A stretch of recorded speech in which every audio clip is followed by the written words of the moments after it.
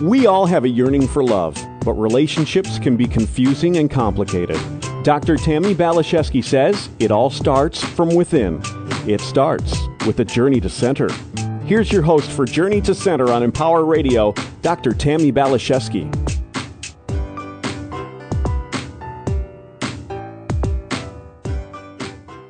Hello, my friends. I'm so happy that you're spending some time with me here today on Journey to Center. I'm truly honored. Yes, relationships can be confusing and challenging, and I think they are the richest opportunity we have to know and understand ourselves, to heal, and to grow. I often say the human experience is not for the faint of heart or the weak, and anyone that says yes to this adventure, and that includes you, deserves immense respect and compassion. Life can hurt, and it can take the vital qualities of openness, personal responsibility, and courage to look unflinchingly in the mirror so that we might make the essential changes to heal, evolve, and become the very best human beings we can be. Here's a wonderful quote from author and teacher Anne Hillman. "The spiritual journey is a creative journey. It's about birth. It calls us past the boundaries of convention. It tests our willingness to see life in a new way and our courage to express it."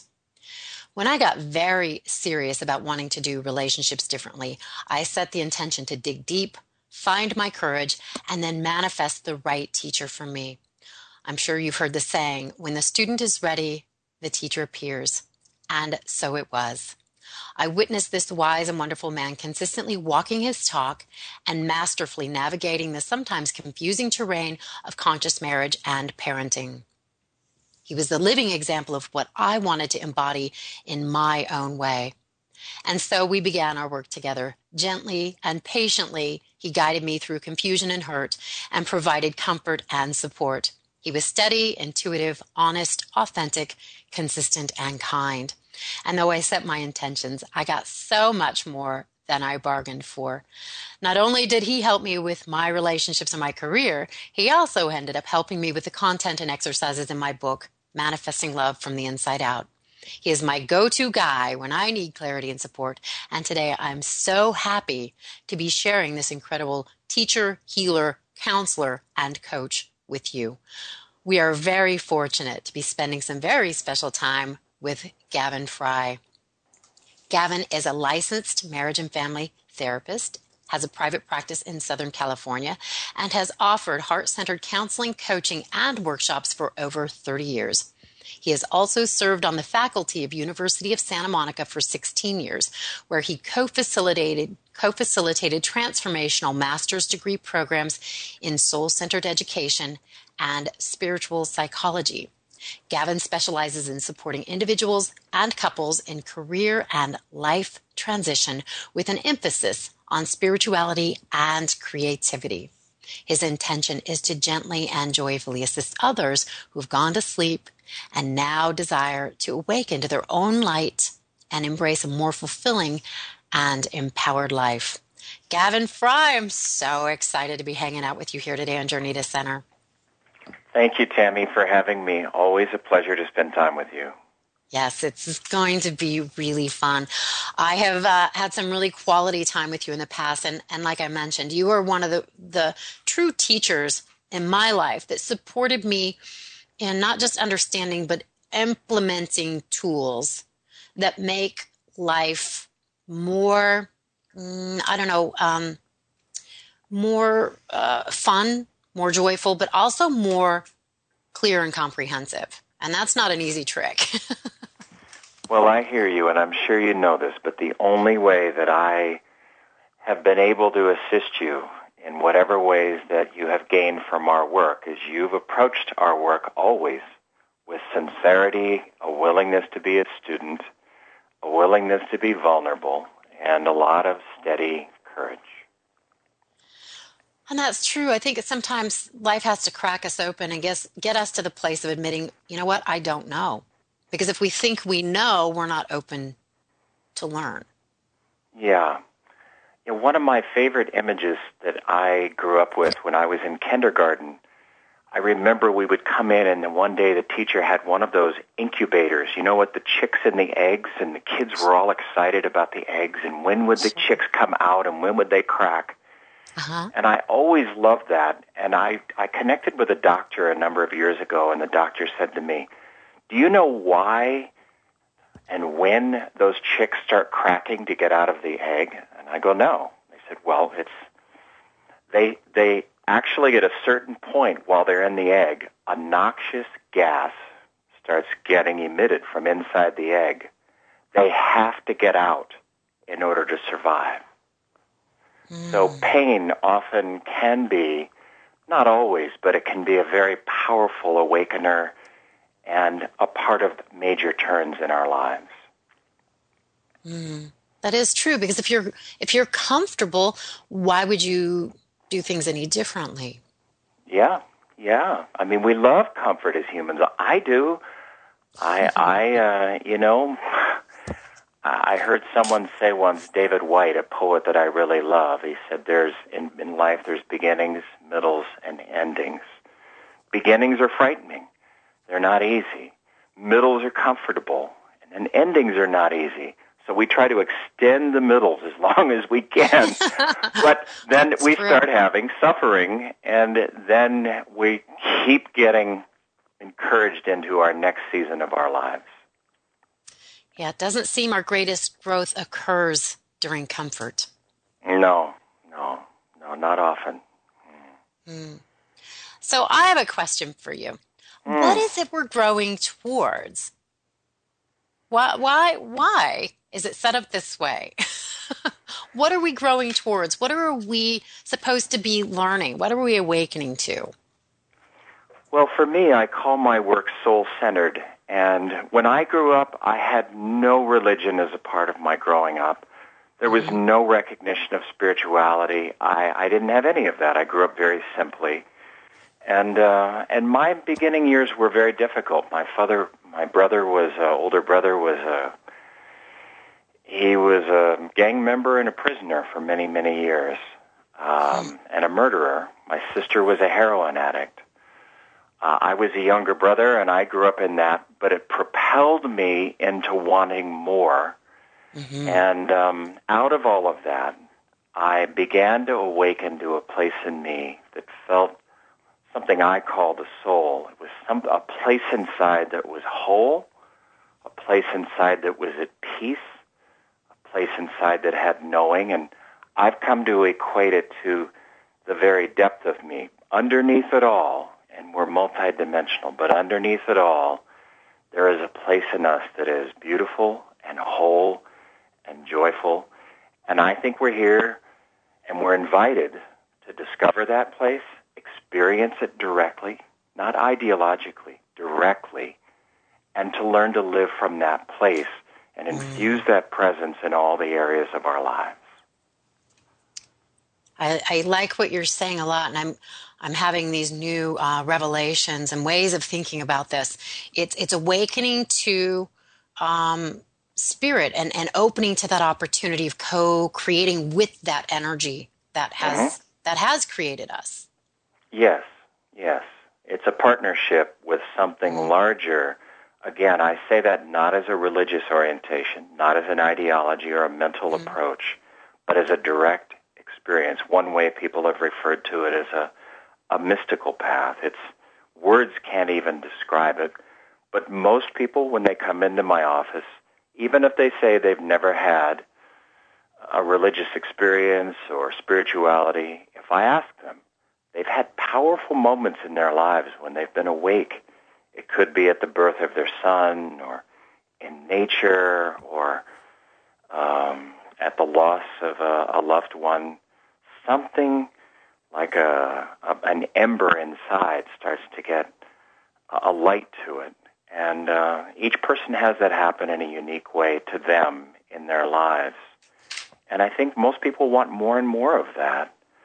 And I think part of the challenge in living this life is that it's not just about being high or centered all the time. It requires us to embrace our humanity and our pain as well if we're going to be living a soulful life. It takes a lot of courage. And it continues to take courage. It's not like you just arrive in that place and it's all just rainbows and unicorns. No, not at all. In fact, one of the things I appreciate about working with people is my orientation is I share very transparently, not only am I continuing my work, but I tell people what I'm working with right now. Mm-hmm. So I don't give them the impression that this is about being all together, because it's not. It's about a journey all the way to the end that will include vulnerability and healing, as well as awakening to our gifts and our deeper nature. Yeah, I like something you said yesterday that just resonated so deeply for me. It was something along the lines, and you can correct me because I may have written this down wrong. It seems each of us has a curriculum uniquely designed to bring us to our knees. And I guess that's an important place to be, is on our knees. I think that's where we connect. So yeah, tell me more about your thoughts about your quote. Being a student of life and being receptive. I had my younger son, who's now 15, he asked me, because I've been doing this work for 30 years, and he hears me doing it, and he says, what do you do in that room with people when you're talking to them on the phone around the country or you're with them? And I said, that's a good question. How would I describe it? And I came back to him later and I said, one way I describe it is I help people deal with reality. And I said, it's not easy to do. It's not easy to do, to deal with reality. People come into my office and they often say, I'm having this experience. I don't like it. I want to get rid of it. Mm. And I say, well, you probably don't want to work with me, because I'm going to suggest that you go more deeply into what's here, because it's a gift, and even if it's painful, it's been brought to you for a reason. It's part of your curriculum, and if you can partner with it and be in relationship with it, it will reveal its wisdom to you. That's so true, and I guess, what is it? The avoidance of pain is what causes our neurosis. So going into the pain is really where the rich opportunity for evolving comes, and getting to that place of acceptance and peace. And I think it was Buddha that says life is suffering. There is no way of avoiding that. Well, and what's amazing to me, Tammy, thinking about what you're saying is, I know growing up, and I don't quite know how this evolved, but it's certainly true, our educational system did not spend one moment, typically, on teaching us about compassion, about how to be with ourselves and our humanness and our emotions. And people really don't know how to do that. It's even something they're not even used to considering. Like, wow, if I've just lost a loved one and I'm grieving, how do I be with the grieving? And people, it's actually very easy to do once you can show someone an orientation of how to be with the place inside that grieves, and allow those thoughts and feelings to just move through like a weather system or a storm front, so that it can move through and deepen us. That is so true. And, I just reflect on my own experience where I did experience a lot of grief as a child, as being a very sensitive child, and just, life, the nature of life being what it is, losing animals, losing friends, having to move. My father was in the Air Force, and I had a lot of grief that I was not encouraged or even allowed to express. So by the time I got to adulthood, I had this unconscious, I think, toxic bag of suppressed grief that I wasn't aware of. Right. But, just was in my, I guess, energy field. And I think it was in school. It could have been when you were sitting there that somebody on the stage said to me, it seems like you have a lot of unexpressed grief. And I started crying, and I'm like, but I don't know what it is or why. And I guess that doesn't even really matter. But it is about getting to the place where you just allow whatever it is you're feeling to exist and move through you. Is that a way that you would say that one could experience or express grief?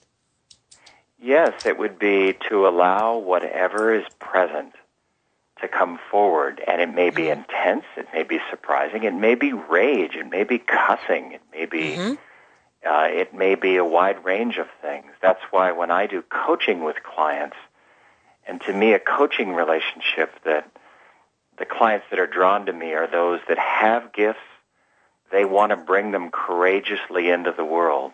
And I tell them, if that's what you would like to do, please know that in order to do that, when you begin doing that, those places inside that are not yet healed, that maybe are insecure or have grief, will also come up as you open yourself.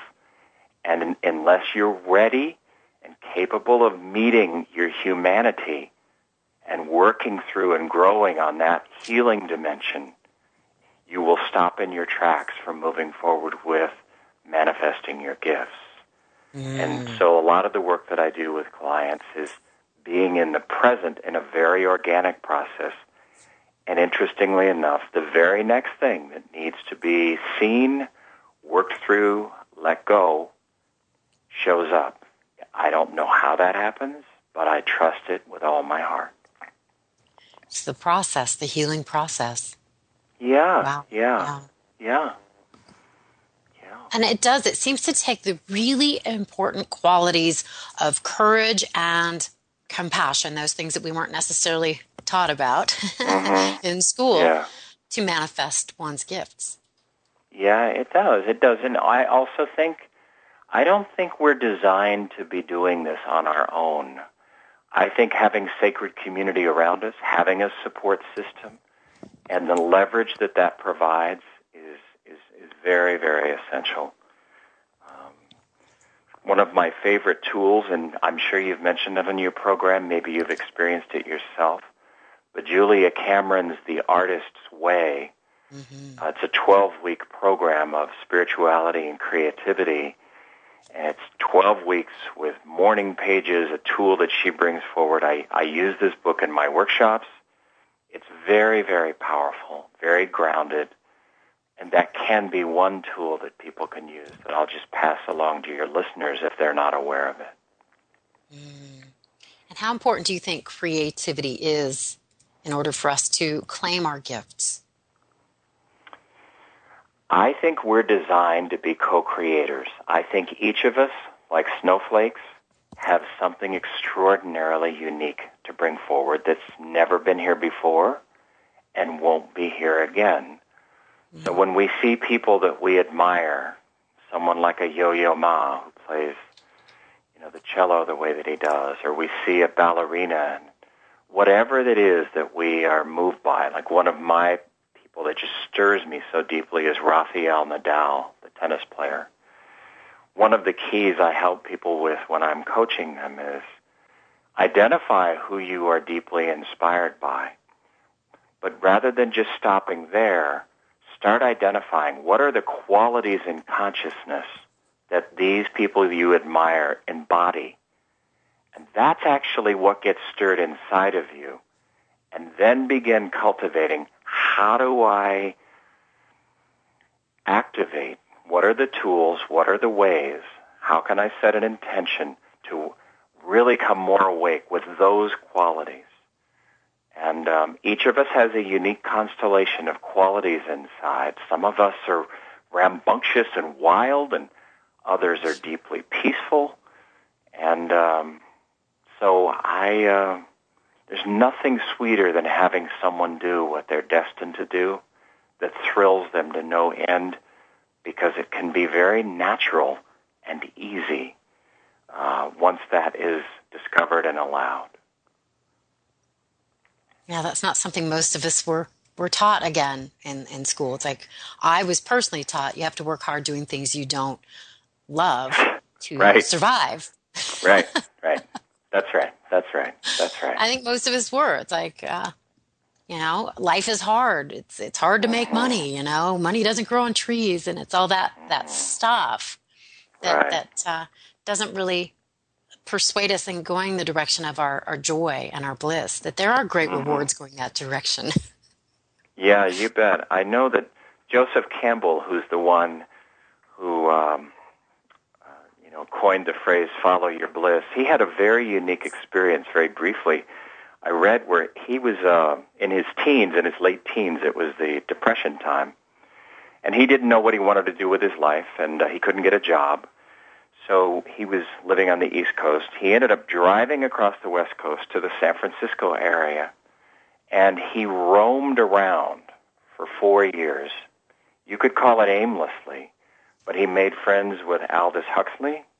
He made friends with John Steinbeck, who wrote The Grapes of Wrath, and he discovered, he stumbled upon his passion, which was teaching, and the whole work with mythology that he has taught. So giving ourselves permission, actually, to stumble and discover and explore, who am I? What are my unique gifts? Who inspires me? What might I like to bring to the world? That's we almost have to give ourselves permission to be engaged in that process of allowing and discovering. And I think a big piece of that puzzle, Gavin, is the courage to relinquish control. Wouldn't you say? Yeah, that's a good point. Yeah. Surrender. The ego doesn't like doing that. I always talk about the ego being like edging God out. And it's like where we think we have to be in control of our lives. And it can be an interesting dance or even battle, if you will, to get to the place of relinquishing the knowing, relinquishing the control. And again, I think it can often come back to the pain as being the opportunity. Yeah, I really hear you. To me, you're talking about surrender and in a way discovering an approach to life that is much more one of following than leading.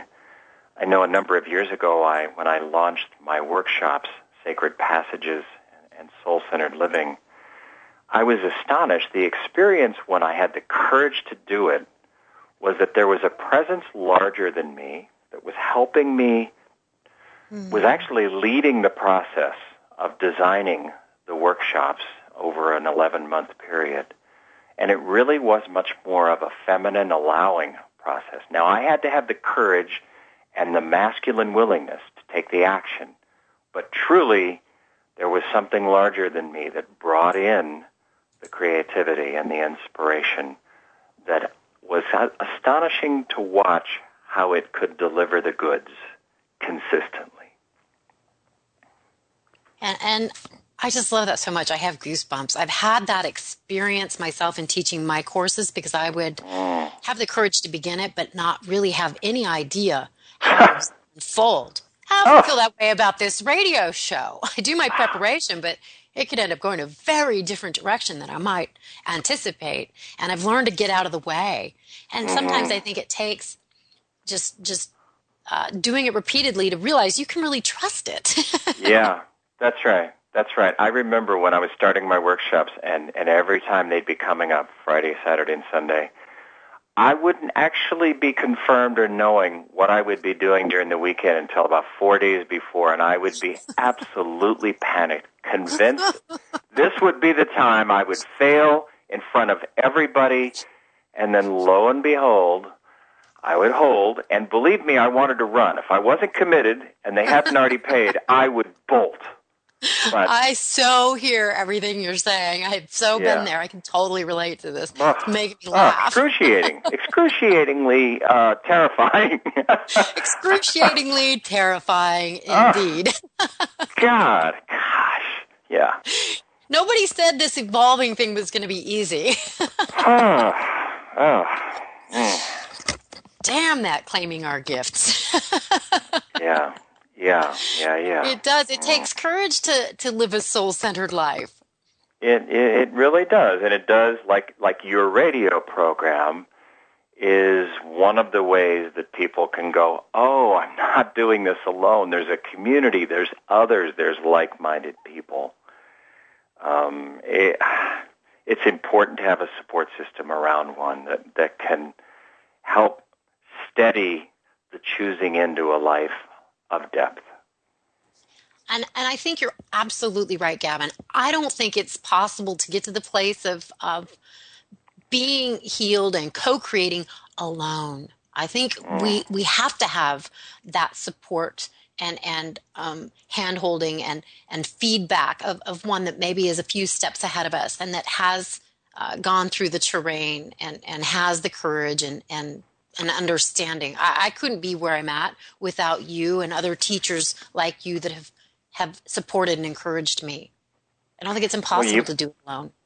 Yeah, you bet. And what's very powerful now is how the force of technology is contributing to that sacred community and that linkage. It's like the Arab Spring, just watching how that just swept across the Middle East was so much through individual empowerment and linkage with Facebook and Twitter. And, you know, and you're in Idaho right now. I'm in California. Steve, our producer, is in Michigan. And yes. And whoever's listening is wherever they are. I mean, how astonishing is that?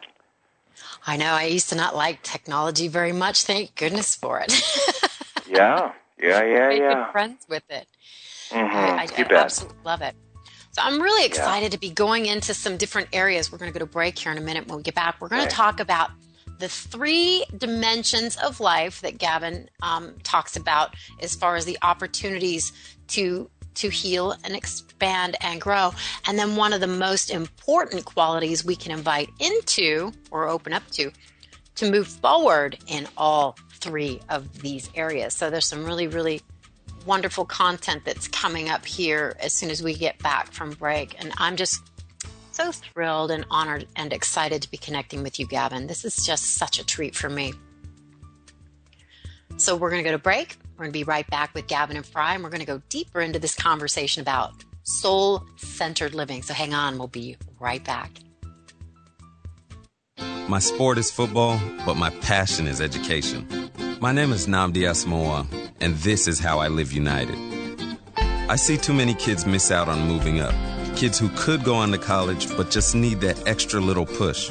So every year, I take promising high school students on a college tour. We check out the dorms, the library, meet some professors, find out where the best late-night grub stops are. It shows them that there's a whole world beyond their own. But what's even better is that most of these kids decide college is for them. I'm Nnamdi Asamoah. I show kids that a higher education means a brighter future. So when it comes to living united, I don't just wear the shirt, I live it. Join me. It takes all of us working together to make a difference. Find out how you can live united for education. Give, advocate, volunteer. Go to liveunited.org. Brought to you by United Way and the Ad Council. Mozart toasties are so very great. Kids rejoice when Mozart's on their plate. They know they're quite nutritious and so delicious. They'll lick the dishes, and soon you'll realize how impactful your kids' involvement in the arts can be. They'll get better grades, make more friends, and express their individuality. When they learn to play some music, act or paint or dance or write creatively. Hot from the toaster and filled with the essential creative thinking skills of an 18th century musical genius, Mozart Toasties are an important part of an arts-healthy childhood. Studies show that involvement in the arts helps kids increase test scores and promotes academic achievement. Feed your kids the arts. For 10 simple ways to learn how, visit AmericansForTheArts.org. The arts. Ask for more. Brought to you by Americans for the Arts, the NAM Foundation, and the Ad Council. What would they say? I have held the same mirror for 13 years. I have been decorated with purple dinosaurs, baseball teams, and football helmets. I have witnessed 33 Thanksgiving dinners and 1 wedding proposal. I have tiny notches marking the growth of 3 children. I have caused a learning disability. I am the reason that a 5th grader simply can't sit still. I am responsible for a 5-year-old's rage. Just because you can't see lead paint doesn't mean it's not on walls, doors, windows, and sills. Today, lead paint poisoning affects over 1 million children. If your home was built before 1978, your family could be at risk. Let's make all kids lead-free kids. Log on to leadfreekids.org or call 800-424-LEAD. I am the reason a child has trouble hearing. If your walls could talk, what would they say? Brought to you by the Coalition to End Childhood Lead Poisoning, EPA, HUD, and the Ad Council. You're listening to Empower Radio. Now back to Journey to Center with Dr. Tammy Balashevsky. Hello, my friends. I'm so honored that you're spending some time with me here today on Empower Radio on Journey to Center. And I'm also really excited and honored to be sharing with you one of my very favorite teachers of consciousness and compassion, Gavin Frye. Hey, Tammy. So happy to have you here. It's just awesome. Just my heart feels so open and expansive connecting with you in this way. It just makes so much sense. Okay. Oh, me too. Me too. So we've been talking a little bit about living a soul-centered life. And now, can you kind of put that back into a nutshell for me as we go into this next conversation we're going to have? Well, you bet. To me, when I grew up, again, I had no clue that there was a center inside of me, that my deepest nature was divine. I discovered a few years back there was a 13th century mystic in Germany called Meister Eckhart. And in his work, he describes the soul as a place inside of us. It's our deepest nature, that nothing in this world, no matter how horrific, no matter how difficult or painful, there's a place that can never be marred and will always be complete and whole. Aww. And throughout my life, I've opened more and more that is true. There is that deepest nature that I refer to as the soul. But then there's the question of, all right, if that's at our center, that's great. What the way I've been called to frame it and describe it, Tammy, is that there are 3 different dimensions in life that the soul loves to be involved in and flow into. One of those is the awakening level, and that's our relationship with this divine, larger presence than ourselves. It's the energy or presence that underlies all religions, all spiritual experience. It's available to each of us in a very personal, visceral, real way, and part of our invitation in life is to cultivate a relationship with that. It could be through meditation, time in nature. There's many, many different ways, reading spiritual readings. So it's an awakening again to a presence that can flow through us. The second dimension that I see that we as humans are being invited with our soul to be engaged with is our own humanity, our own thoughts and feelings, our own healing dimension. Because even though we're divine, we're also remarkably human. We're all on a healing journey. We all have unconscious patterns, blind spots, things that we have a difficult time accepting, that we pushed away. And so we're asked to bring our soul and our care to that. There's a quote that involves the healing dimension by Carl Jung that I like. It says, "One does not become enlightened by imagining figures of light, but by making darkness conscious." And the third dimension that I see that we're engaged in, invited to be engaged in this world, and our soul likes to be involved in, is the physical world, our body, and bringing forward our gifts and co-creating in this world. And that's an expression, and that's a manifestation area that we bring forward to serve ourselves and serve others. And when you speak of co-creating, what I'm getting is really just aligning and partnering with the energy that moves the planets around the sun and is responsible for turning the grass green. Is that accurate? Yeah, that's a beautiful way to say it. That's why I love, in a lot of my work with others, workshops, individually, poetry. I mean, over the years, those who have been really tuned in to what we're talking about and captured it in the written word, poems that just carry a powerful presence. It's been discovered throughout history, and that's why I love history and touching into people who have known this and touched into it each in their own unique way. Yes. Again, may I share a tapping into poem that magic. with you? Yes, May I share a poem with you? Yes, please. About the co-creating dimension. And it's central to my work. I discovered it years ago, and it's called Cargo by Greg Kimura. And it goes like this. You enter life a ship laden with meaning, purpose, and gifts, sent to be delivered to a hungry world. And as much as the world needs your cargo, you need to give it away. Everything depends on this. But the world forgets its needs, and you forget your mission, and the ancestral maps used to guide you have become faded scrawls. The cargo weighs you heavy the longer it is held, and spoilage becomes a risk. The ship sputters from port to port, and at each you ask, is this the way? But the way cannot be found without knowing the cargo, and the cargo cannot be known without recognizing there is a way. And it is simply this. You have gifts. The world needs your gifts. You must deliver them. The world may not know it is starving, but the hungry know, and they will find you when you discover your cargo and start to give it away. Wow. So when I hear that, I immediately just think of Stephen Jobs and how in all of his humanity and all of his strange personality characteristics dared to step forward and has contributed something and continues to in the hands of our everyday life that serves us again and again, because he delivered his cargo in a very, very big way. And again, it takes courage to discover our cargo. It takes courage to open up and share it with the world. You know, and my story, I know, you know Paula Majeski, I'm sure. Sure, of course. She did a session with me years ago and mentioned something about this sparkly toenail polish that I had on. And I said, I don't like planet Earth very much. It's not very sparkly here. I don't like it. And she goes, well, maybe that's your gift, to share sparkles with the world. And I felt like somebody had given me my job description.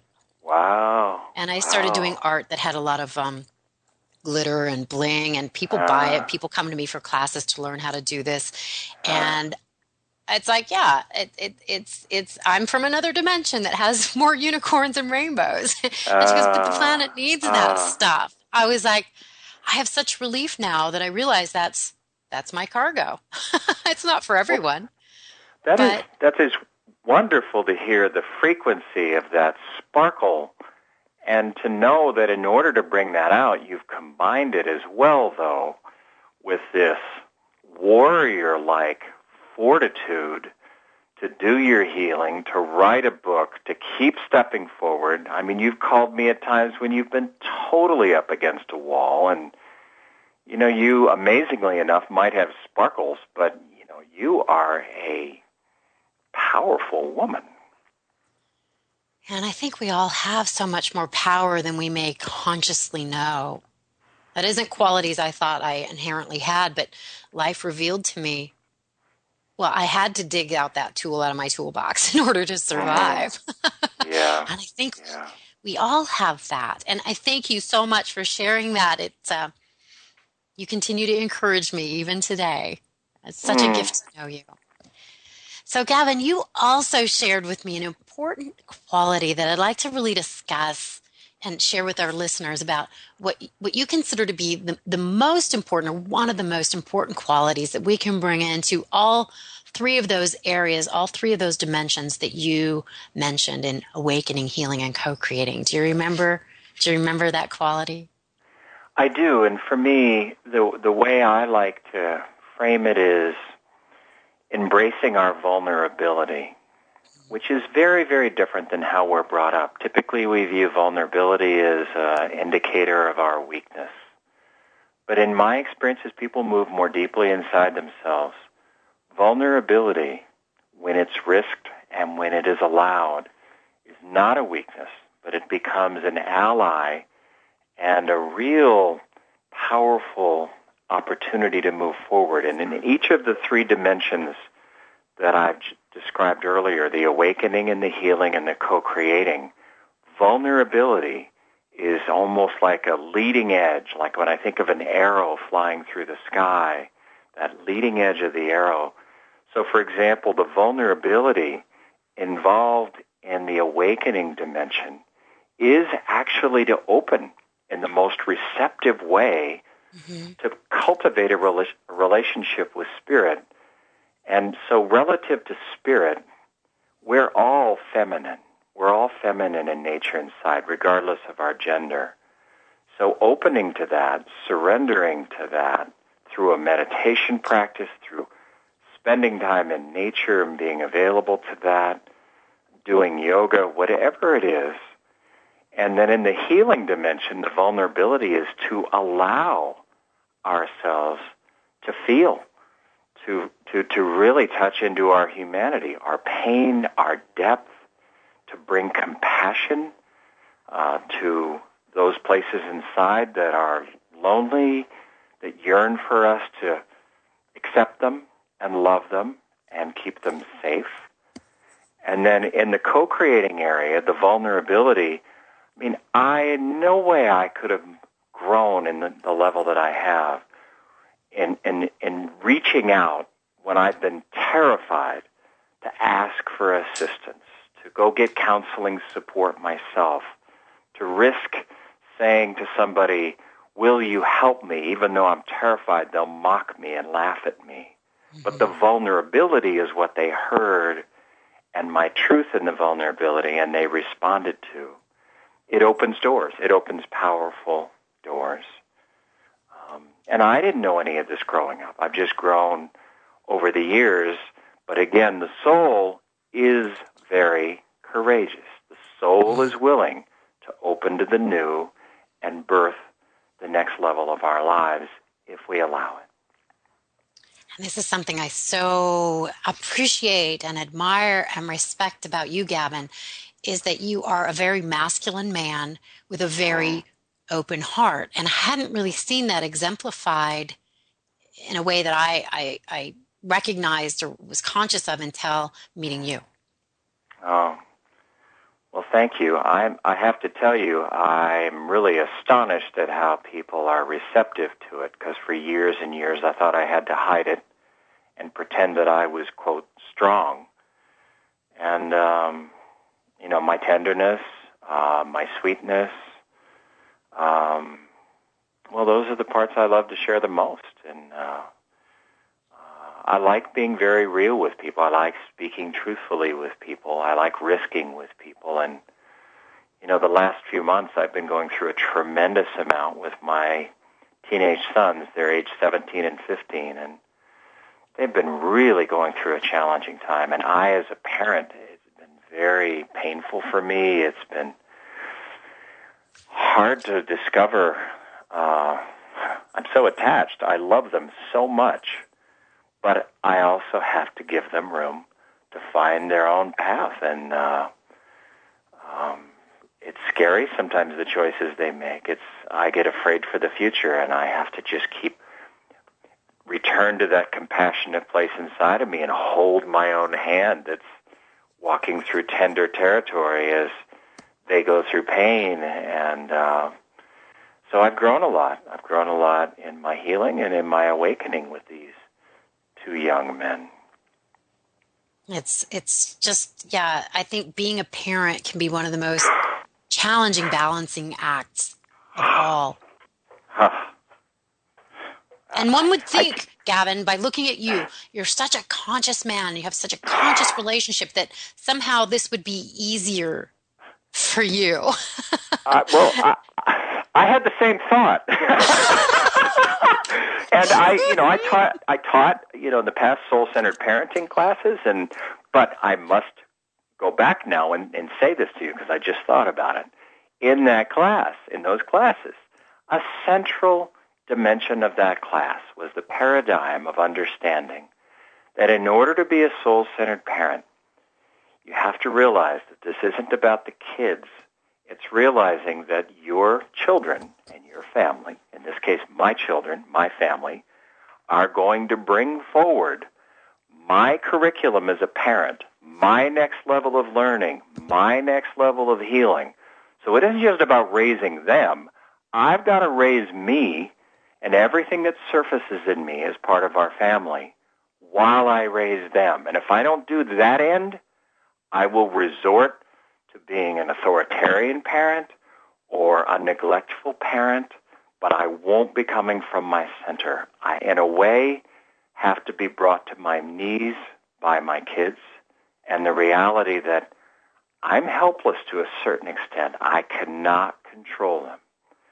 And I've learned, and Marshall Rosenberg's work of nonviolent communication has helped me tremendously as a parent, be a collaborative parent where I respect them and I give them a safe space and I don't run my agendas on them.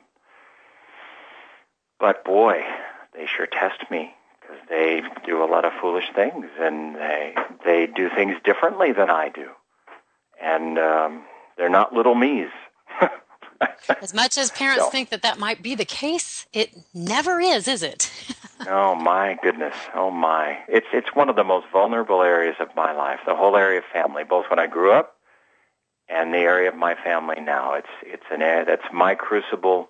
It's the leading edge of my healing and my growth.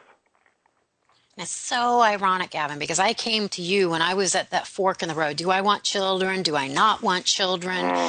And I said to you, well, my career is not really taking off. And you said, children are not consolation prizes. You better really sit with this. I forgot about that. Oh, man, I didn't forget. And I was like, you know what? You're right. And I actually have to admit, I had a fear of having children because it was going to bring up anything and everything I didn't want to have to deal with. Right. It takes a lot of courage to be a parent, and I have so much respect and admiration for those people that do have children. And you really gave me the permission to not do it. Well, I really hear you. I think the most challenging edge of parenting is that even more than a marriage is that there's nowhere to run. I mean, I can't not be a parent. I can't get out of that deal. I can't divorce my kids, and the reality is I love them so much, I'm even more willing to do my own healing work out of love for them than even at times love for myself. But I will share something I remember from our work together. Can I? Sure, please. I remember, even though you did not have children, and I know you've had a stepchild, but you had a relationship with these young chicks when you first started living in Idaho. Remember that? Yes. And there was a tragedy and a loss that happened in one of them that you felt down to the marrow of you. Yes. And you needed to grieve. So even though you don't have formal children, I know how deeply you love, and I know how deeply you can get attached. And, you know, you can learn those lessons in similar ways without having physical children. Yes. It's true. Our curriculum's going to come up one way or another. Yeah. Yeah. I was afraid of not being able to run away from it, but I found, because I have committed to a soul-centered life, that I can't run away from anything anyway. No. I with my father, who's the one that I let into my art more deeply than anyone. When he died over 20 years ago, it was the first time I faced grief, and the grief just ran so deep. I mean, for weeks, I just wailed but thankfully some part of me recognized I need to let the grief have its way with me through to completion. Yes. And I did. And I remember you grieving over the chick that died, and you really allowed it to run real deep in your heart. And but I wouldn't give up loving like with my father because of the price of grief. I'm very willing to pay the price. I don't want to close my heart. No, I wouldn't want that either. You're one of the most feeling people I've ever met. And it is, I think, from my perspective, one of your greatest gifts. Because you have given me the permission, and I know you give the people you work with permission to go to that deep, deep level of feeling, which can really allow you to open up to the place of bliss and ecstasy. Yeah, one of the people that has taught me a lot is a man named Michael Meade, and he talks a lot about how right next to the wound is the gift. If we can allow ourselves to go and open to the wounds that are there by willingness to go in that territory, in the healing dimension, we touch into the threads of our gift and the energies of our gift and our calling, which can just revolutionize our life. And isn't that really the point? Well, it's the best game in town, but it's not the easiest game in town, that's for sure. No, it's true. And again, we live on this interesting planet where we have perceived free will and choice. But I think, we're going to keep coming back until we get it. And I read somewhere, and I don't know where it was, and I'm sure it's not, I doubt it's absolutely accurate, but something like it takes about 60,000 lifetimes to wake up. Yeah, I don't have, some people can, but I don't have an ability to open to that level of experience to verify it for myself. And but I do know that I feel very fortunate over the last 30-some years to have discovered a calling to work with people who are really looking for that greater life. They want to know their own calling. They look for the support to have the courage to bring it forward, to do their healing at the same time. Mm-hmm. And they honestly want to serve other people. They don't know if they'll be able to get there, but that is their calling. And that's typically when they might reach out my way for the support that a partnership can afford in that turn.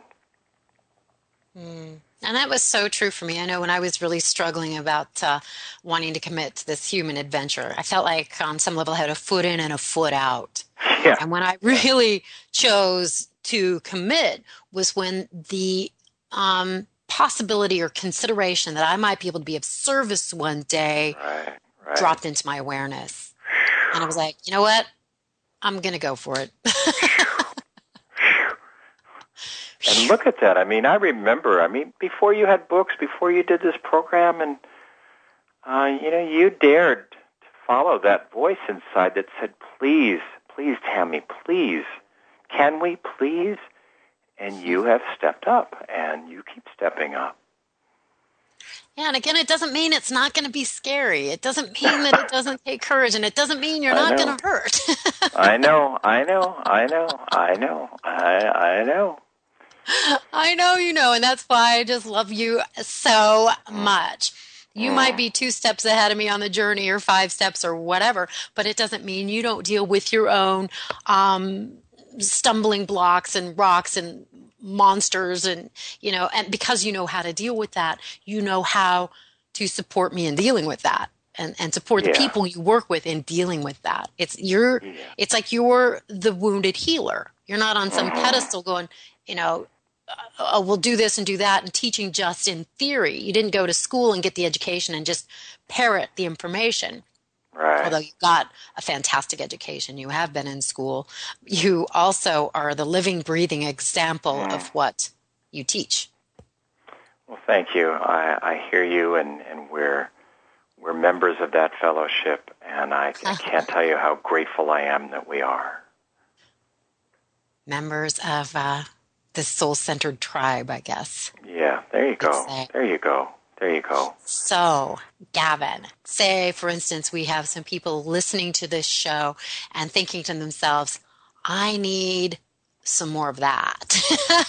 I want some more Gavin wisdom, and they want to work with you personally. How can they get in touch with you?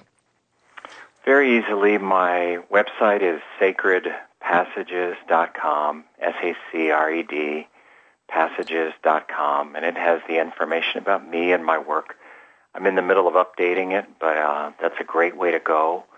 It has my contact information, and I'd be glad to talk to anyone who would like to reach out to me.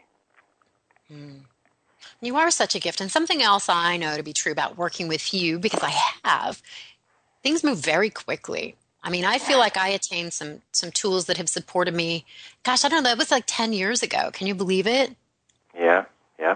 The things I learned in that office, they still hear just resonating clearly in my mind as I walk through challenges. And it's the gift that just keeps giving. Yeah, I hear you. I don't work with I work with just a select number of clients, people who are, dedicated to a soul-centered life, and they have a very sincere intention to manifest their calling, discover their gifts, walk through the healing that will be a part of that process. And so you've been one of them, and it just thrills me. And one of the things I love is the name of your work, The Journey to Center. Mm-hmm. That just captures it, that indeed, if there were not a center, I don't think I would stay on this planet. That's the salvation of this level. There is a center, and there's a center inside of each of us, and it's available if we cultivate it. It really is, and knowing it and being able to find that place, it makes things make sense when things make no sense. It does. It's because then that's the ground you can begin to stand on. Like when I was younger, I didn't know about the soul. The presence of the soul was not something that was the center of my life. But each succeeding year, that presence in the center of my life does keep growing and flow out into the three areas I've talked about. The soul loves to be engaged in life. Well, how else does God play except for through us? Yeah. I think God came here to have a good time, and He's doing it through you as Gavin Frye, and He's doing it through me as Tammy Balashevsky, and He's doing it through each and every single one of us as these human beings having a spiritual experience. And I'm finally at the place that I am beyond honored to say yes to this adventure and meet with other people of like mind. So much fun. Thank you for having me, Tammy. Yes, thank you for being here. Thank you, Steve, for your stellar job as a producer. Thank you, Brent Carey, for this forum we call Empower. And to my listeners, thank you. If you want to get a hold of me, please go to my website, tammybphd.com. That's Tammy with an I, tammybphd.com. Would love to hear from you. God bless you. Take care of yourself. Onward and upward. Bye for now.